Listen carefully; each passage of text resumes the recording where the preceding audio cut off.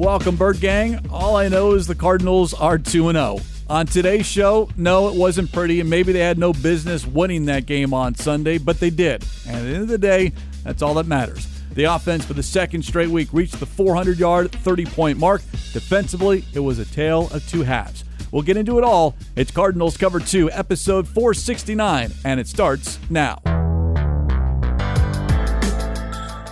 Welcome to Cardinals Cover 2 with Craig Grialou and Mike Jurecki. Cardinals Cover 2 is presented by Hyundai, proud partner of the Arizona Cardinals, and by Arizona Cardinals Podcasts. Visit azcardinals.com/podcasts. Going for Hopkins, one-handed catch and a touchdown! DeAndre Hopkins. Here's Craig Grialou and Mike Jurecki. We'll just gloss over the news that the starting quarterback and my co-host have not seen any of the Star Wars movies, although MJ, the head coach, quote, heartbroken to hear that Kyler Murray has not seen any of the Star Wars movies. So we're going to lump you two together and get you in a room and just hit play in one movie after another. Yeah, I didn't realize. I know a lot of people have watched Star Wars over the years. What did Kingsbury say when he was between 7 and 11? He wanted to be Luke Skywalker. Luke Skywalker. I just want to make sure I got that right. Yeah, don't say the wrong one. I know. But Kyler Murray, and you basically said, I think he knows, but maybe he just doesn't want to admit it. Okay, the Baby Yoda post. By the way, this has taken on a life of its own, and you can thank Chandler Jones for this. And earlier on Monday, Chandler said this is going to stick. That's his goal, he wants this nickname to stick. But you're going to score a touchdown after a 12-yard run. You're going to go in the back of the end zone and get into a pose and say, yeah, I don't know what I was doing there.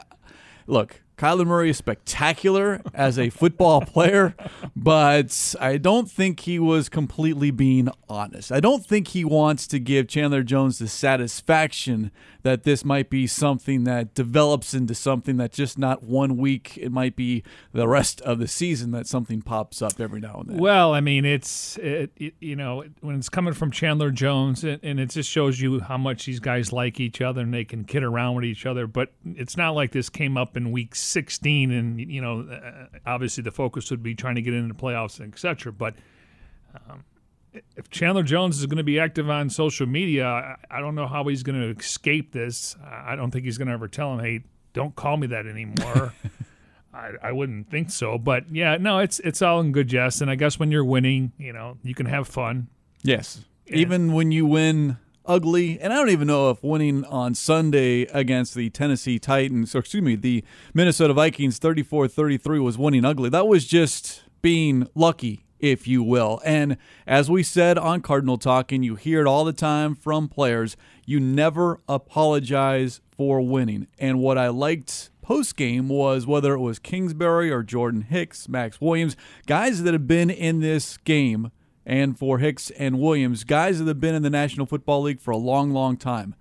Yes, sometimes it's better to be lucky than good, and sometimes, as Hicks said, you skate by. And at the end of the season, it doesn't matter how you got there. Did you have enough wins during the regular season to get to the postseason? And right now, with the way the rest of the NFC West is going, you need to keep pace. You need to win these out-of-conference games or out-of-division games. And the Cardinals have done that, beating Tennessee and now Minnesota. Yeah, I've always said, at the end of the year, they don't ask you how you win. They just ask you how many wins you have. And that's how if you're a 10, 11, 12-win team, you're likely going to be in the postseason. So, but there should be some concern just how the defense came out after what they did in week 1. We knew that they were a desperate team. Again, they didn't look really good in the preseason. And again, you could make the case for a lot of different teams that don't really show anything and focus on it. And then they lose in overtime, which they were in position possibly to make a field goal if Cook doesn't fumble. And then they come in here yesterday and they're desperate. And I was wrong. They actually play the Seahawks this week and then the Browns. So Minnesota will host the Seahawks and then they'll play the Browns. So, on paper, difficult matchups again. So they were hoping to come out here and steal a win. They were desperate. So, but I didn't think their offensive line was going to be able to hold the Cardinals players. That first half, they were getting gashed. And And Kirk Cousins, we knew that he can throw the ball. He's probably just like Ryan Tannehill, very underrated. And we'll get into the first half versus the second half because obviously they made some adjustments, and that's not a surprise. It reminds me of when Todd Bowles was here. He was only for a year, but watching him from afar, the adjustments, and I got to assume you try to make adjustments on the sidelines, but when you go in the locker room, you get everyone together and get everyone on the same page. And clearly they were a different team, but I was just shocked how they could not get to the quarterback. What happened on Sunday at State Farm Stadium, the home opener, and by the way, props to the Bird Gang for showing up and cheering very loudly, especially late in that contest. But those first 2 quarters, the back and forth scoring, that's what I expected week 1 against the Tennessee Titans. 2 high-powered offenses, and then you're just looking to get a stop or at least one more stop than your opponent. But I think you're going to see more of these type games, what you saw on Sunday, in which 2 teams score 25-plus, 30-plus points, and you just hope that you're on that team that has the one additional play, the one extra stop, the one extra turnover or takeaway, and then it allows you an extra possession to go down and score either a field goal or a touchdown. So, yes, as maybe from the outsider's perspective, that first quarter was a lot of fun to watch because it's back and forth. But from a Cardinals standpoint, considering what we saw the week prior as far as how the Cardinals defensively shut down shut down Derrick Henry, could they do it again to Dalvin Cook? Obviously, they didn't in those first 2 quarters, but I don't think that's a concern to an extent that after 2 games, yes, the run defense can't get gashed as far as the number of 10-plus runs, but if you look big picture over 2 games, Derrick Henry and Dalvin Cook had 0 rushing touchdowns in 2 games against the Arizona Cardinals. And I don't know if that's going to happen with any other team this season. Well, when it comes to the opponents, they're averaging 5.4 yards per carry. And obviously it tilts the scale based on what happened on Sunday. Now, the way I look at this is the fact that, when there was you and I have been talking about this, so let's get to it, and then we can break the game down. All right, okay. So the number of breaks, if you will, that the Cardinals had in order to get the win, walk out of State Farm Stadium with the W, because sometimes things just need to go your way. You need the football gods. You need a little extra help. Because, Craig, we've been on that other end of the stick there. It's happened multiple times, including last year against Detroit, missed field goal. Then all of a sudden there was carryover to the Carolina game. But just quickly here, the way the game started, 11-yard run, touchdown. I was like, whoa, and wide open. Now, our good friend Quentin Harris gave us a little rundown what happened there, where based on the wide receiver's route, Murphy has to peel off and get out there. Obviously, he was late, so that's going to happen. And then you're thinking the Cardinals are getting the ball in the second half. They defer, and all of a sudden the second play goes for a pick six. It's just like, man, okay. Then they gathered up. So I do think that they caught some breaks. And again, a lot of times it really the other team gets the breaks, but I thought the football gods were – okay, let's go through it. So the Max Williams catch. The ball's deflected, and he catches it. Yes, the 34-yard completion that Kingsbury said kind of really turned the tide offensively, kind of gave them that little bit of a spark in the second quarter. And on that drive, the Cardinals were able to score the Kyler Murray 12-yard run touchdown to make it 20-14. So you're talking about, that was the fourth offensive possession. So a slow start offensively before the ball, as Max Williams described post-game, just kind of floated in his area and it wound up in his hands. And what's the odds of that happening? Exactly. Okay. So, again, caught a break. It usually happens to the other team. Okay, the Rondale Moore by the goal line. And I'm glad they reviewed it because the DB obviously had 1 foot in and 1 foot out.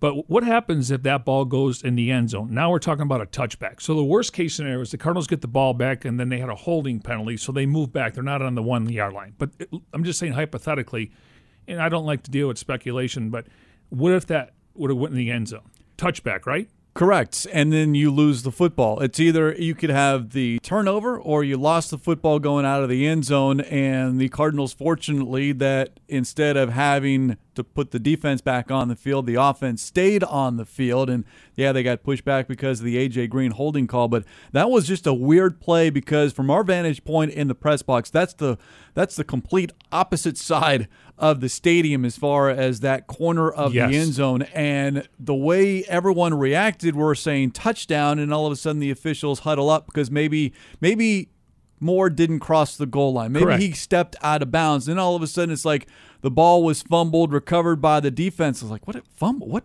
fumble? And it took several replays, and you're like, wow, that ball did get knocked out. But it was caught by a defender who only had 1 foot in bounds. You need 2, and thus the review and the Cardinals fortunate, once again, catching a break, that they got that ball back. All right. We know Delvin Cook had his way, and they were gashing the defense in the first half. But there was a play in the second half where he tripped. And I don't know if he would have ran off to the races, but there would have been a huge gain there. So, I mean, maybe it was the turf gods, right? Yeah, and he had been hit. He had been out of that game He 2 times earlier as well. It looks like he had some issue with his foot. Yeah. Just coming in and out, but again, because he played so well, they wanted to get him out there. So that was more of the turf gods. Okay, and then you had the missed extra point, and again, this is on the Vikings, but I'm saying a missed extra point and then a 37-yard field goal to win the game. That got pushed to the right. That got pushed to the right, and then Rondell Moore. Good thing this game was at home. I know. Yeah, we were talking about that on Cardinal Talk. That just the, So it was like slow on the pushing the clock to stop, or these are NFL officials, so Right. it's not any home cooking, but it is kind of something that has popped up, in years past. But the presence of mind of Rondell Moore, because I watched that play a couple of different times earlier today, and he caught that ball with 6 seconds left on the clock and try to get some more yards. made 2 defenders miss. And in the back of my head, it's like, get out of bounds, get out of bounds. You've got time to get one more play before you get Matt Prater on the field. And zigzagging up the left sideline, and Rondell Moore said he looked at the scoreboard, saw the clock, and he went out of bounds at 2. And just as he went out of bounds, it went from 2 seconds to 1 second. So you had a full 1 second left on the clock, and that set up probably the defining moment of the game because it decided the outcome. As far as winning by 1, you get that 3 points for Matt Prater kicking a 62-yard field goal. So Rondell Moore, and it's one of those plays that as a rookie, like, wow, heads up. But if he doesn't get out of bounds and the clock expires, and you're like, that's a rookie mistake, you got to get out of bounds. So That would have been the first thing we all said. Yeah. Well, it's a rookie. He'll learn. Now, so we're looking at, it was 1st and 10 from the 34, pass to Rondell Moore for 4 yards. On the play, Breeland was injured, so they stopped the clock. Cardinals, though, starting that drive had 2 timeouts. So they were okay. They were okay. And then 10 seconds was on the clock, and that's when he threw 18 yards, and he gets out with 1 second, and then Matt Prater comes out and kicks a 62-yard field goal. It's just these little things. And again, we've been on the other side. So, I mean, just following the team, So I always say, listen, they had every opportunity to win that game, Minnesota, and they failed.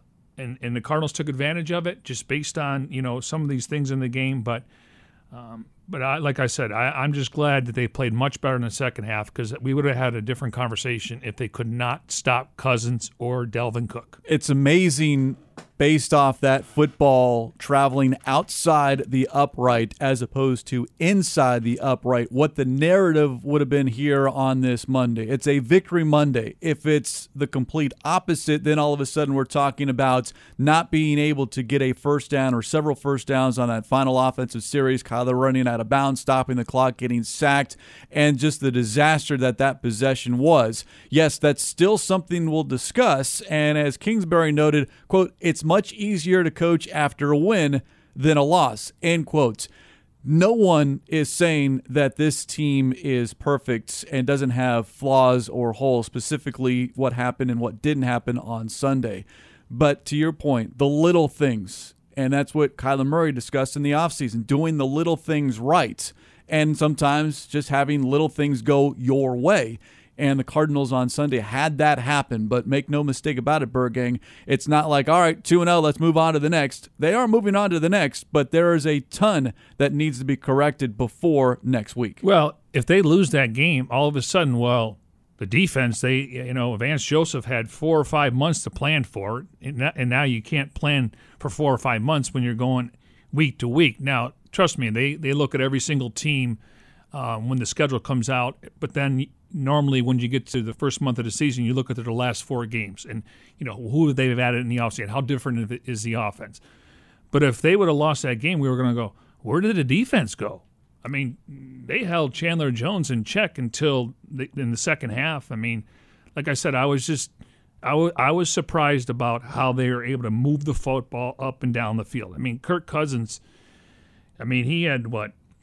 He had 150 yards at halftime. At halftime and 3 touchdowns. And as an offense, they had 142 yards rushing, 7.9. So about 202 yards at halftime and 3 touchdowns. And that concerned me, though. And I'm thinking, all right, Cardinals are getting the ball in the second half.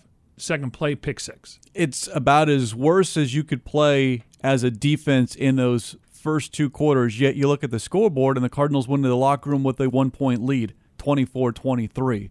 And that, I'm sure, makes it a little bit easier, but from a defensive coaching staff standpoint, what happened in those first 2 quarters, considering the week prior, you shut down the Titans offensively, and here come the Vikings, and they can do whatever they wanted. And that is something that took the Cardinals a little bit more time to adjust, because if you look at the second half, Kirk Cousins, 9 of 17, 94 yards. Dalvin Cook, 9 carries, 35 yards. I mean, offensively, the Vikings did 0. Besides the pick 6, they could have had 6, but they only had 3 points in the second half from their offense. Correct. Their defense got a score. And I think there's validation of how good this defense line could be based on Derrick Henry going up to Seattle, desperate team. I mean, again, they could win 9 or 10 games. He had 160 yards and 3 touchdowns. So obviously that was their focus to get him going. Julio had over 100 yards. So I do want to give the Cardinals defense, because it was validation. But this is a long season. It's a marathon. It's not a sprint. And the way that they won yesterday, I'm not concerned going to Jacksonville. You're going to say, well, they're 0-2, rookie head coach, rookie quarterback. They may not have the same talent. I think they got enough veterans guys in there to say, let's get back to the basics here. Let's go back. If they score 30 or 40 points, the main thing is get the win. I don't think they're going to overlook the Jaguars, just because they have to clean a lot of things up. And they admitted that last week after the great victory on the road to start the season. They felt like they left some more plays and points on the board. So it's never going to be perfect. But I do want to give them validation what they did. It was just surprising how they got gash in the run game. Well, you look at what we discussed last week and where we were most happy about, and that was the line of scrimmage, the offensive line and the defensive line. And then you look at what happened on Sunday against the Vikings.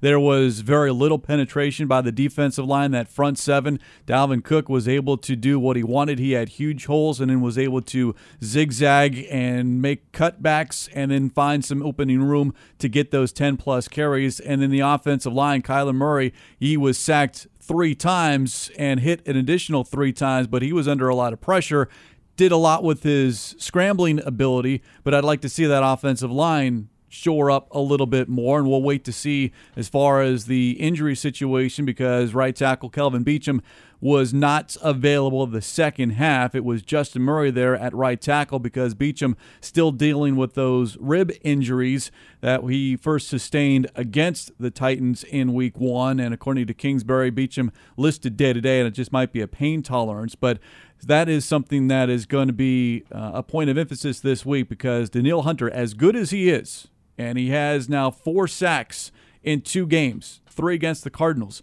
he had a lot of pushback. He had a lot of those offensive linemen, Josh Jones in the interior, working on the heels and finding his way into the backfield way too much for my liking. He had 3 sacks, 3 tackle for losses, and 3 quarterbacks hit. That's pretty impressive. But again, it's one guy. We know that Kendricks is a guy that's going to get a ton of tackles. I think he had 11 tackles. He had 15 the week before. The one thing I do like, though, is after 2 games, they've ran the ball 54 times, averaging 4.4 a carry, 2 rushing touchdowns from Kyler, and passing, they've passed the ball 50 times for 689 yards, 13.8 per catch, and they have 7 touchdowns. So, again, it's never going to be 50-50, but that's pretty close to balance. And, again, the first game, they were able to run the football in the fourth quarter. Here, they kind of had to throw it a little bit more because they couldn't run it. You just had to keep pace. You had to keep pace, right. Good way of putting it. So there is some balance in this offense where you would think air raid 70-30, and people don't realize when he was at Texas Tech, they averaged 140 yards a game on the ground, but everyone just looks at his losing record and et cetera. But I do like the balance on offense.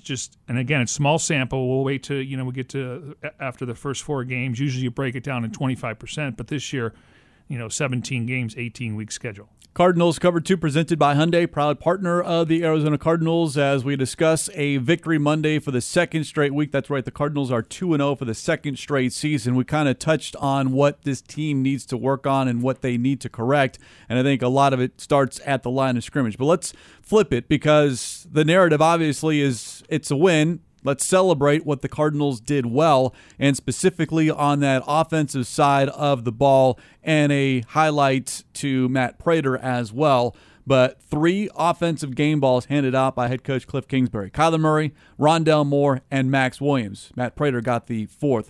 But let's start with the quarterback. If you have a quarterback, you've got a chance. And Kyler Murray continues to make the unbelievable seem routine. His scrambling ability, and it's what they work on during the week in practice. That second phase of a play, according to Kingsbury, and it's difficult to defend because it's hard enough to defend, especially in the secondary, for 2, 3, 4 seconds. But all of a sudden, you've got a mobile quarterback going backwards, side to side, starting forward, and then backing up again. And all of a sudden, you're adding 3, 4, 5 seconds. And I don't care how good of a corner you are, it doesn't matter. You're going to get lost in the shuffle, and Cardinal receivers were able to find themselves open a number of times. But what Kyler Murray is doing as a quarterback, MJ, looking to throw first, using his legs to buy extra time, running when necessary, and trying to catch a defense off guard. But the throws that he is making, and I keep bringing it up, but as a right-handed thrower, you're moving to your left, and you're not stopping to reset your feet. You're still throwing on the run. That is difficult to do. Patrick Mahomes, Lamar Jackson, all very good. Kyler Murray is up there with them, if not on the same level.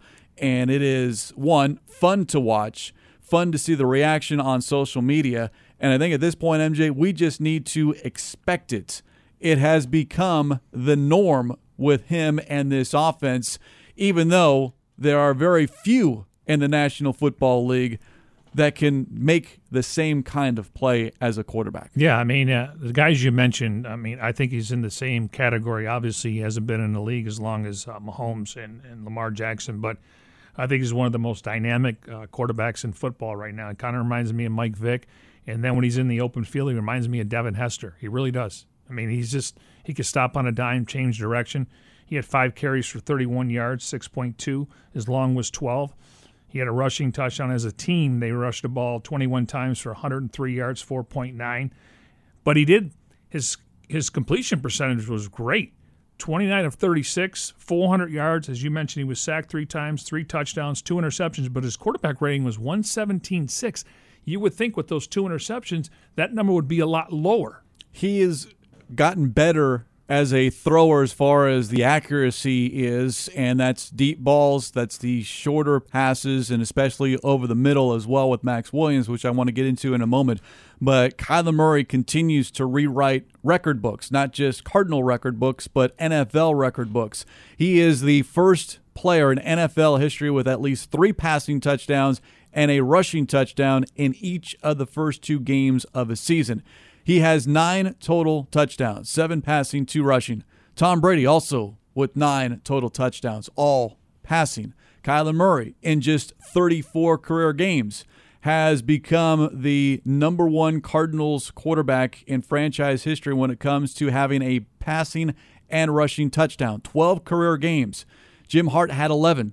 He needed 199 games over 18 seasons to accomplish that mark. Plus, Kyler Murray is the franchise leader among quarterbacks when it comes to rushing touchdowns.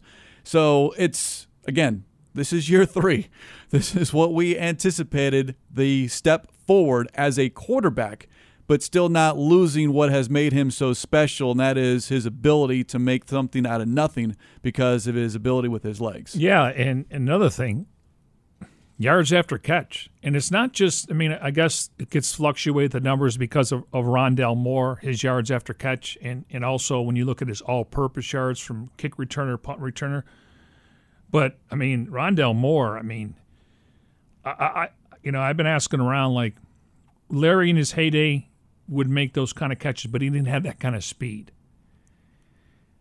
Anquan Boldin didn't have that speed. This guy, I just, it's crazy that, not crazy, I guess it's, I think because he was injured and he played, the 2018 season where he put up big numbers, maybe some teams thought, you know what, can he survive a 17-game schedule in the NFL? Well, I mean, he takes care of his body, it looks like. That's just part of what he had to go through. But maybe teams said, oh, we'll put a second-round grade on him. But it's amazing that, at the end of the year, and I know Kingsbury was asked about Rookie of the Year, and it's just way too early, but the fact is that he'll be in the conversation based on his all-purpose yards. And if he gets in the end zone a few times, I just think, man, you start looking at the Kyler Murray pick, Budda Baker, Rondale Moore, hopefully Marco Wilson. I mean, this is the core moving forward for the Arizona Cardinals. You've got something here as far as in what you can build and move forward. And Rondale Moore leads the team with 182 receiving yards, and those receiving yards through 2 games is second most in franchise history behind what Anquan Boldin did back in 2003. And then you remember that wide receiver class, and if you want to throw in Kyle Pitts as well, even though he's listed as a tight end. But when we talked about the wide receivers and we knew the Cardinals, they were looking for a wide receiver. They needed someone else to complement DeAndre Hopkins, even after acquiring A.J. Green. It was something that they wanted to address. Well, Jamar Chase, Jalen Waddle, Devontae Smith. Those were the 3, and then there was supposedly a big drop-off. Who was going to be that 4th wide receiver? And right now, Rondale Moore is ahead of that entire list by a lot. Jamar Chase has 155 receiving yards. Jalen Waddle, 109. Kyle Pitts, 104. And Devontae Smith, 87. So Rondale Moore has certainly shown why the Cardinals invested a day 2 pick in him, and if it weren't for the injuries he suffered in college, maybe he would have been and probably should have been a day 1 selection. Yeah, and you can make the case that like he's our DK Metcalf in this draft. I mean, 2nd-round pick, right? Yes. The wide receiver from the Washington football team, Terry McLaurin. 2nd-round pick. I mean, so... yeah, it's just fascinating. And again, I know it's early, but we got a chance to see him in off-season workouts. And yes, he looks small. And then you get a chance to see him in camp. And honestly, the first couple of days, they could not cover him or A.J. Green. And you're like, okay, let's just see what he does in the preseason. And here we are 2 weeks in. And I want to say he's probably been the most targeted wide receiver. Now, I think it's him and Green have 12. Hop has 11. We'll get into, Hop when it came to the second half. But like I said, I know it's early, but you could just see the upside. Again, all these guys just need to stay healthy, and we'll see how their careers unfold. He, has very good hands. He's making the catch cleanly. He's catching the ball on the run, and then the ability to make defenders miss. His lateral quickness, the ability to stop, change direction without losing any of that speed, and it's the one dynamic that when you looked at the wide receivers from a year ago, yeah, they were all getting open and making the catch, but then they were getting tackled immediately. There was very little yards after contact, yards after catch. Rondale Moore is averaging better than 14 yards after the catch through the first 2 games, and he has the most yards after the catch than anyone else in the National Football League. And we've also seen DeAndre Hopkins with some yak yards, if you will. Guys who are breaking tackles, but then not so much eluding or breaking the tackle, but just getting enough separation to where no one is able to catch up to them. And I think that is the next step in this offense to make that wide receiver, that passing game, just that much more dangerous. Yeah, so he's got 13 targets, 11 catches for 182 yards, averaging 16.5 and a touchdown. Yak, 151. Hopkins targeted 12 times, 10 catches, 137, averaging 13.7, 3 touchdowns, 38 yards after catch. What's interesting about all 4 receivers, Moore, Hopkins, Kirk, and Green, they're averaging somewhere between 13.8 and 16.5 per catch. Pretty impressive. That's the explosiveness in this offense, to where some of that quick strike ability, and then you have shorter drives. Now, I think we'd all like to see a little bit more consistent in the run game, but it's hard to be excellent in every single phase. There's always going to be areas in which you can improve upon, and right now this passing game, MJ, is clicking with Kyler Murray getting time or buying time himself with that scrambling, and we saw on Sunday A.J. Green come around. It's sometimes takes a little while. I think we all had high expectations for Green, just like we did with Rondale Moore, and he was maybe factored into this game plan this week a little bit more and featured, and we saw the numbers go up. But I do like what's happening here, and don't forget about Christian Kirk as well. He didn't have a lot of catches, but his 3 catches, 2 of them were huge. Second quarter, a 3rd and 16, and he catches a 19-yard pass in traffic for a first down. And then in the fourth quarter, that 4th and 5 for the second straight week, we see Kyler Murray backpedal, throw off his back foot because the recognition of the all-out blitz, and throwing it up in the air, and Kirk hauls in a 35-yard reception down to the Vikings 6-yard line to set up a field goal. It should have been a touchdown, but unable to capitalize on that particular play. But once again, it's Kyler Murray doing amazing things, and then his receivers, that trust factor with whomever he's throwing the football to, they're going to catch it, and then they're going to do something with it. I'll say this about Kirk, and the first thing people are going to say, well, he needs to stay healthy.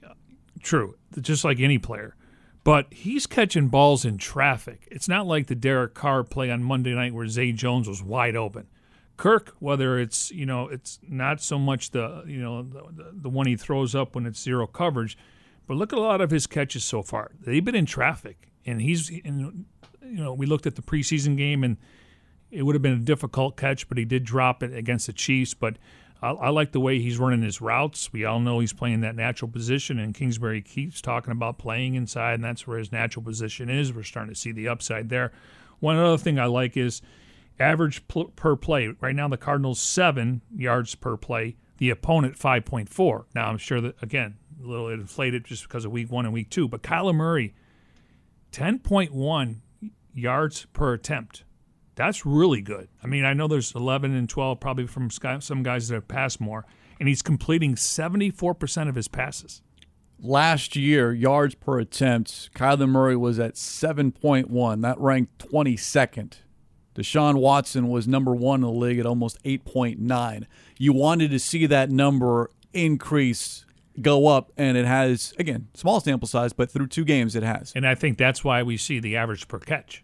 And, yes, the ability now all of a sudden, it's the ball's 10 yards in the air as opposed to the shorter 3-4 yard throw and leaving it up to these wide receivers to do the work. Kyler Murray is helping. He's throwing these guys open and understanding that they don't need to turn around and wait for the football, but that timing, and that's what's happening here. Year 2 with Hopkins, year 3 with Kirk, even before that, considering that they kind of grew up around each other as far as making the tours on college. So, yeah, it's been fun through 2 games. Now you just got to make sure it stays that way. All right, before we get into some of the other stuff, let's talk about Max Williams, because you and I are big fans, not only of just Max the football player, but the person, and really, he's a guy that Cliff said he's unselfish. He doesn't ask for the ball. He does never question why you guys are going with 10 personnel and 11 personnel, where he's involved in 11 personnel, but 12 personnel is 2 tight ends. And we got a chance to see some of the tight ends on Sunday. But this is what's going to happen. And one thing we probably need to point out is how much Kyler is spreading the ball around to different. It's not just one guy. It's not the same two.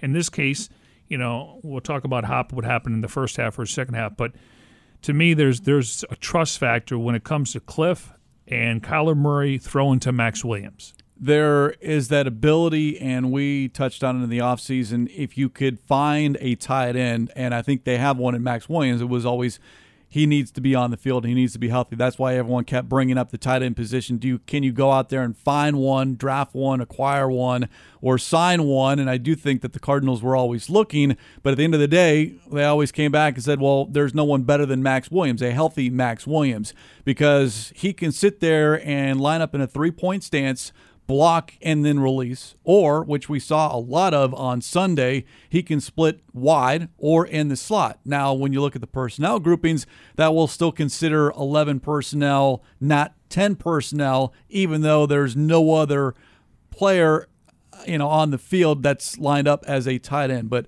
Max Williams had a career day on Sunday against his hometown team, the Minnesota Vikings. Good to see. Happy for him and his family. 7 catches for 94 yards, and it's the catches down the middle of the field between the hash marks. His ability to get open, secure the catch because you know you're going to get hit. You don't want to lose the football, but that is an area of the field that this Cardinals offense can exploit this season because Hopkins is going to take attention away on the left side. A.J. Green's going to garner attention on the right side. And then you've got Christian Kirk and Rondale Moore as your slot receivers. There is an opportunity here for Max Williams to have a huge impact. Maybe not a lot of catches, not a lot of yards, but when is he making those catches? Key points of a ball game, key drives, key downs, getting that first down, extending drives. And we started to see that on Sunday. If I'm not mistaken, if I recall, I think maybe 3 different times he was able to get first downs on his catches. And he was targeted 7 times, 7 catches for 94 yards, averaged 13.4 a catch, and his long was 34 yards. But I do think some of his receptions led to some first downs. He had a 2nd and 10. That was the 34-yard catch. He had a 2nd and 4 for 25 yards. So there's 2 first downs. There's a third one on 2nd and 9. He had the 17-yard catch. So, yeah, 3 first downs. There could be 4. These are just the top 10 plays overall, yeah, so exactly. You're right. Yeah, but there could have been 4 that he was involved.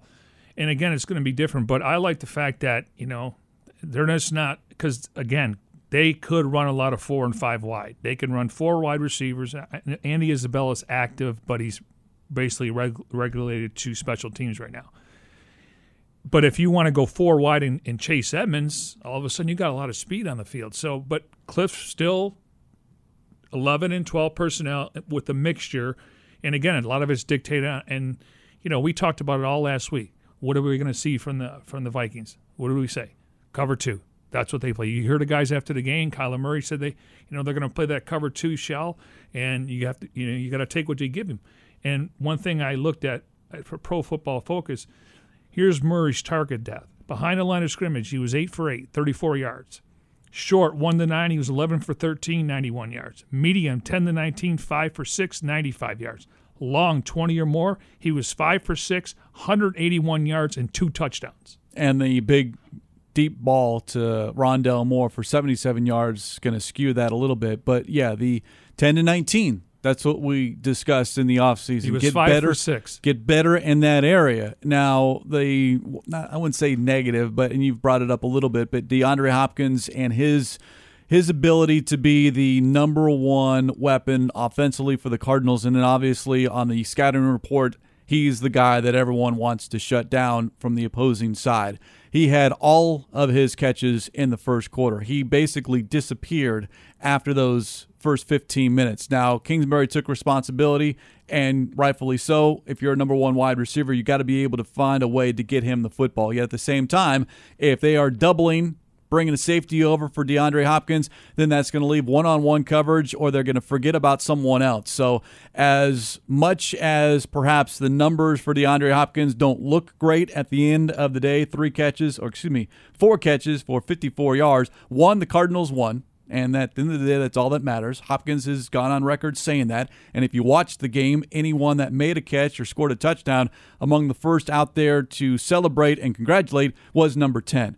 But we would like to see him be a part of the overall game plan and not disappear. And that falls on Kingsbury to game plan and then also the quarterback as well. But, hey, we want Kyler Murray to make the right decisions and not force it. If your first read is Hopkins and you see two different colored uniforms near him, close to him, then all right, well, I'm going to go the other way.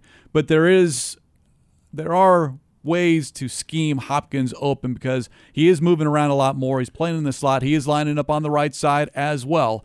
And I do think we'll see more of that because of the amount of attention that he is going to get. Well, but I also think, on the other side of this, Kyler has learned the game slowing down according to him, according to Kingsbury. We know he's mastered the offense. He's going through his progressions. Now, whether it's 1, 2, or 3, obviously Hop was first. Now you got the second, third one, and then he can improvise getting outside the pocket. So you kind of can't have it both ways. And I don't think, Max Williams is going to get 7 catches for 83 yards. Is that what 94 yards. 94 yards. Yeah, I don't want to shortchange him. I don't know if that's going to happen every week because all of a sudden, and I liked how they moved A.J. Green around. You and I are sitting next to each other in the press box, and when A.J. Green went to the left motion, all of a sudden Hopkins is almost like two guys were worried about Hopkins, and Green really was a decoy, and it worked. So I like that. Usually you want to see Hop come in motion, but A.J. Green lined up on the right side. He went left in motion, and as they're getting ready to snap the ball, literally there were 3 guys, and they didn't know who to take, and I thought that opened up a pass for Hopkins. Again, it's great problems to have if you're the Cardinals on offense, especially if you're winning, and the Cardinals are winning here in 2021. And MJ, what a difference a kicker makes for the Arizona Cardinals. We're seeing it across the league as far as missed PATs, missed field goals, but Matt Prater, the other player who received a game ball, not just because of his 62-yard field goal, but he is making all of the kicks, and his kickoffs have been outstanding. There have been a couple that have gone short, but I think that's by design. I do think there are points in a ball game in which the direction from Jeff Rodgers is cough and kick it short so it can be pulled back or run back, and let's see our coverage units stop them inside the 20-yard line. But when you have the leg of a Matt Prater, and once again, no one has more 50-plus yard field goal makes in NFL history than Matt Prater. Why the Lions decided to let him go, I know it was a down year in 2020, but when you have someone with a history and a resume of a Matt Prater, you keep them for as long as possible. Well, I think if you listen to Cards Cover 2 over a period of time, you know how much I like Sean Kugler and respect the coaching staff like Vance Joseph. So when you look at it from that standpoint, I mean, Jeff Rodgers is another voice of reason here. He's the assistant head coach, and the fact that this is what happens, Kingsbury will go to Rodgers and say, where do you need to meet to get what 48-yard line, the 50-yard line, and obviously they're out there practicing in warm-ups. You're indoors, so you don't really have to worry about the weather. Maybe one end, if you're outside, is a little bit different than the other end. So the fact that Rodgers has that wherewithal, and it happens with every head coach, but he's the assistant head coach, and really there's about 8 to 10 guys on the team because of special teams, and he gets them ready each week.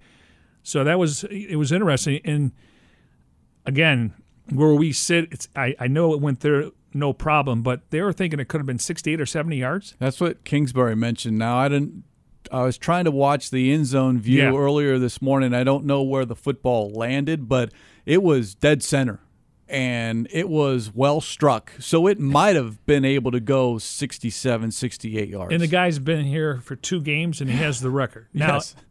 Jay Feely had the previous record, 61? Correct. That was against the Bills back in 2012. So 61 yards. Jay Feely's record is gone. Almost lasted 10 years for Jay, so good for him. But this is what you need to know about Matt Prater, because I find this fascinating. Prater owns the franchise record for longest field goal with 3 different franchises. Obviously, the franchise record with the Denver Broncos, and that's an NFL record, 64 yards. Cardinals, 62. And the Detroit Lions, 59 yards, which he did twice. So even though he's not the biggest, he's not the tallest, he has perhaps the best long leg, if you will, as far as being able to kick distance field goals. Yeah, we always, you and I, right, probably after the Cardinals, the first and second wave of free agency, and we try to figure out, okay, who was the unsung signing or who was an underrated signing. And I think we've definitely mentioned Rodney Hudson is probably nothing against J.J. Watt and some of these other guys, but, Rodney Hudson really has been a huge upgrade. Watt will be an upgrade, just, different position. But then you look at some of the other upgrades on the team, and you're like, Colt McCoy, we know how much he's meant to Kyler Murray. Yeah, he didn't play yesterday, but we know that he's helping him watch film. And then you just look at some of these others. But Matt Prater, that could be one of the better signings in the offseason, just because how many times did the Cardinals lose games in the last couple of years because of field goals? Well, just last season, they lost 3 games by 3 points. Week 3 to Prater and the Lions. Zane Gonzalez missed short on a game-tying field goal against the Dolphins, and then missed right on a go-ahead 45-yard attempt at the Patriots. And those 3 games, when you're 1 game away from making the postseason, that sticks in the back of the head of a general manager, as it did Steve Keim, to where, all right, we need to find someone that can make those kicks, not just the long kicks, but be able to make those fourth quarter, inside 2 minutes, overtime, those kind of kicks to where they're just like a normal kick. Yeah, I'm sure when the press release came out, they signed Matt Prater, and you're like, oh, he had similar numbers to Zane Gonzalez last year from 40 to 49. But then you peel the curtains back, and he's probably the best, if not the most clutch kicker in NFL history. And then he's got franchise records with 3 different teams. Yeah. So you're like, okay, great. It's got to be an upgrade. Okay, now we're seeing the fruits of the labor. And then, Colt McCoy is just a backup quarterback, and hopefully he doesn't see the field, but he's been a great influence on Kyler Murray. So these other signings that don't get talked about, the J.J. Watts and, obviously at the time, Malcolm Butler, and then, Rodney Hudson, et cetera. But A.J. Green, we put him in that same conversation. But some of these under-the-radar signings are really starting to show their worth. And it's helped improve the Cardinals not only from a roster standpoint, but helped this team start 2-0 for the second straight season. And now they'll go on the road at Jacksonville. Plenty of time to get into what they will be waiting for them in Jacksonville, and a Jaguars team that right now is really, really struggling. But a perfect opportunity for the Cardinals, again, this week to work on what was wrong on Sunday and then take those corrections into Jacksonville and hopefully come away with a victory and start 3-0. We'll get more into what we anticipate from the Jaguars a little bit later on this week, but before we head on out of here, need to remind folks this is a new week, and it is a week in which the second episode of Cardinals Folktales, The Night the Goalposts Vanished, that comes up on September 22nd. And if you have not seen the first episode, just go to the official Arizona Cardinals YouTube channel. That's youtube.com/AZCardinals. Of course, legendary locker about Pat Tillman. But this one is about a Week 2 contest. That still boggles the mind that this was Week 2, September 8th, 1997. The Cardinals, from 15 points down, beat the Cowboys in overtime, 25-22. Kevin Butler's 20-yard field goal, which banked in off the left upright, was the game winner. And because it was such a huge win, snapping a 13-game losing streak in the series, fans stormed the field at Sun Devil Stadium, brought down the goalposts, and carried them out of Sun Devil Stadium. Yeah, Week two, yeah. not the last game of the regular season to get into the postseason. This was a Week 2 win.